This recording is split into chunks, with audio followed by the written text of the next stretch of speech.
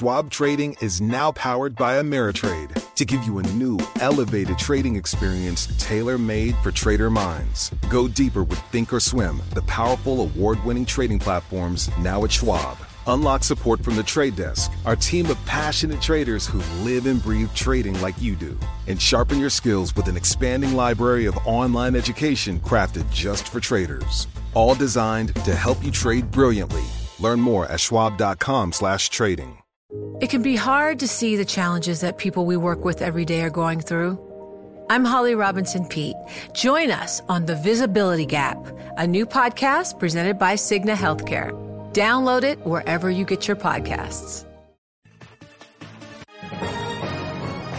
Global business news 24 hours a day at Bloomberg.com, the Radio Plus mobile app, and on your radio. This is a Bloomberg Business Flash. From Bloomberg World Headquarters, I'm Charlie Pellet. Stock surge. S&P 500 index had its strongest gain in a month. UK citizens are voting today in a referendum on the country's membership in the European Union.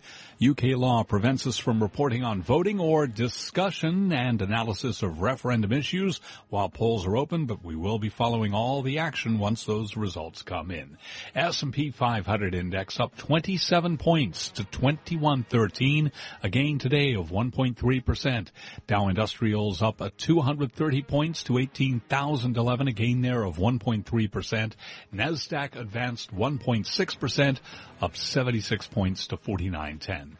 The 10-year down 16.30 seconds, the yield 1.74%. Gold down $9 the ounce to $12.61, a drop of 0.7%. Crude oil back above $50 a barrel. Talking about West Texas Intermediate crude up $1 today to $50.13. I'm Charlie Pellet. That's a Bloomberg Business Flash. This is Taking Stock with Pim Fox and Kathleen Hayes on Bloomberg Radio.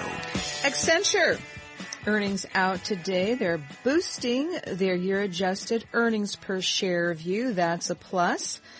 We have the CEO for North America joining us now. And of course, you know Accenture probably very well, a leading global professional services company. Lots of services and solutions in strategy, consulting, digital technology, and operations. I've certainly dealt with a lot of Accenture professionals during the banking crisis and all that. Lots of value added there. Julie Sweet adding some value today on Taking Stock. She's located in the Washington, D.C. metropolitan area, but coming all the way to New York to join us in studio today. Absolutely. Excited to be here. Thanks. So, Julie, how's it looking? What earnings per share looking good? A better outlook for the future? What's driving it? Well, we had a great quarter. Obviously, in North America, we're at 11% growth in revenue in local currency and 10% globally, and we raised our outlook for earnings per share to 10 to 11%. We're 10% year to date. So very excited, and it's being driven by two big things: our investments in acquisitions and in our business, which are really differentiating us, and then leading in the new digital, cloud, security. It's now 40% of our business, and it's growing double digit. I was going to say the security part of the business and the cloud part of the business. I mean, this is, as you said, 40%. Do you see a time when it's going to be more than 50% of the business? Absolutely. I mean, it's really based on demand, and we're seeing two big things from our clients. The first is, amidst the digital revolution, they're coming to us to understand how is technology impacting our business, and then take that from insight to execution. And the second thing we're seeing is around productivity, efficiency, and sustained investment capacity, in large part to be able to fuel the investment needed for the digital transformation. And it's not ending. There's no finish line in the digital revolution, and there's no one and done. Break that down for a little bit for us. Efficiency, productivity, investment capacity, all that kind of thing.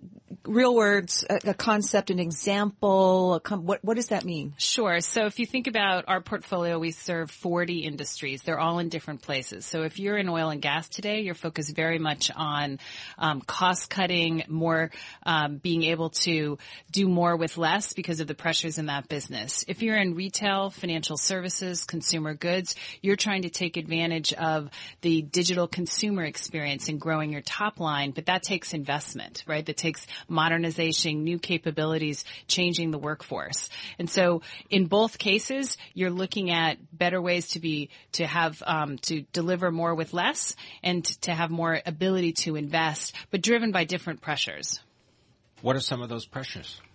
So on where we are growing top line, it's around the disruption that's coming from the digital revolution, which is about new entrants. So you've got Amazon and Netflix, pressuring sort of anything that's around content, television, cable. You have new entrants in terms of logistics. It's not just about Uber; it's about how that's transforming the business to business. So you've got every industry has some kind of disruption, and companies are having to step back and say, what does it mean for us, both from an opportunity and from a risk perspective?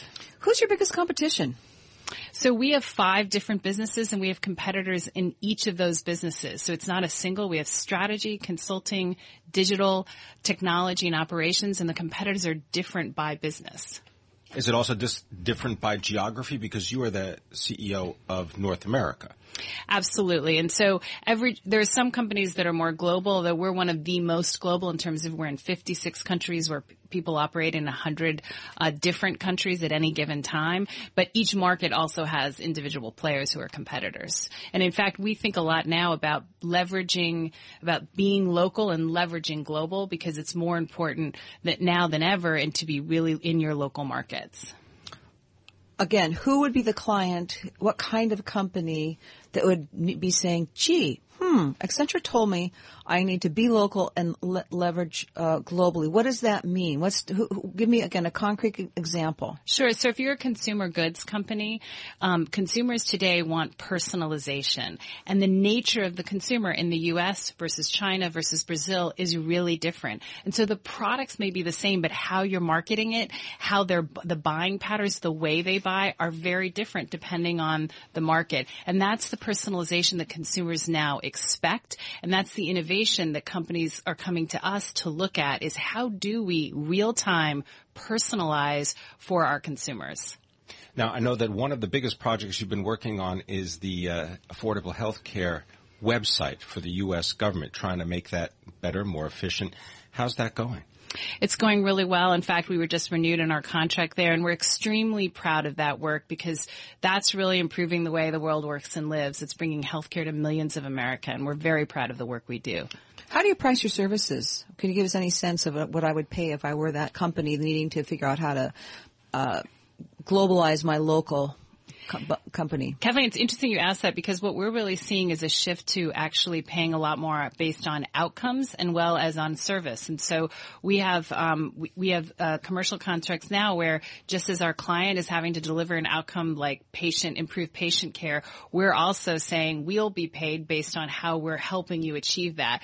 We also have commercial contracts where you buy as a service, you buy as you use, and then of course traditional fees for service. And so what we find is it's important to think about what the client needs and adjust our commercials. Thank you very much for coming in and spending time with us. And thanks so much for having me. Thanks, Kathleen. It was great to be here. Julie Sweet, the Chief Executive of North America for Accenture. They're based in Alexandria, Virginia, talking about a company that does $34 billion of business a year. This is Bloomberg Radio.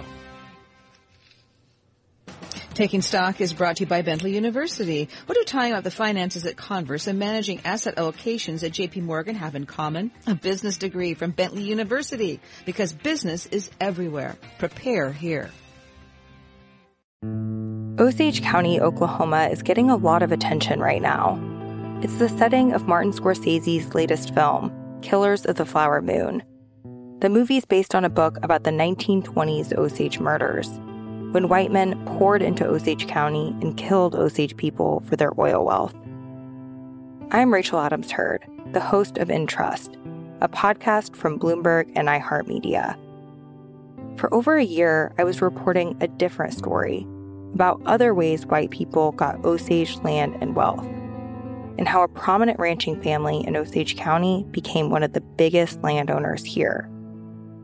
Their ranching empire was built on land that at the turn of the century was all owned by the Osage Nation. So how'd they get it? Listen to the award-winning podcast In Trust on the iHeartRadio app, Apple Podcasts, or wherever you get your podcasts.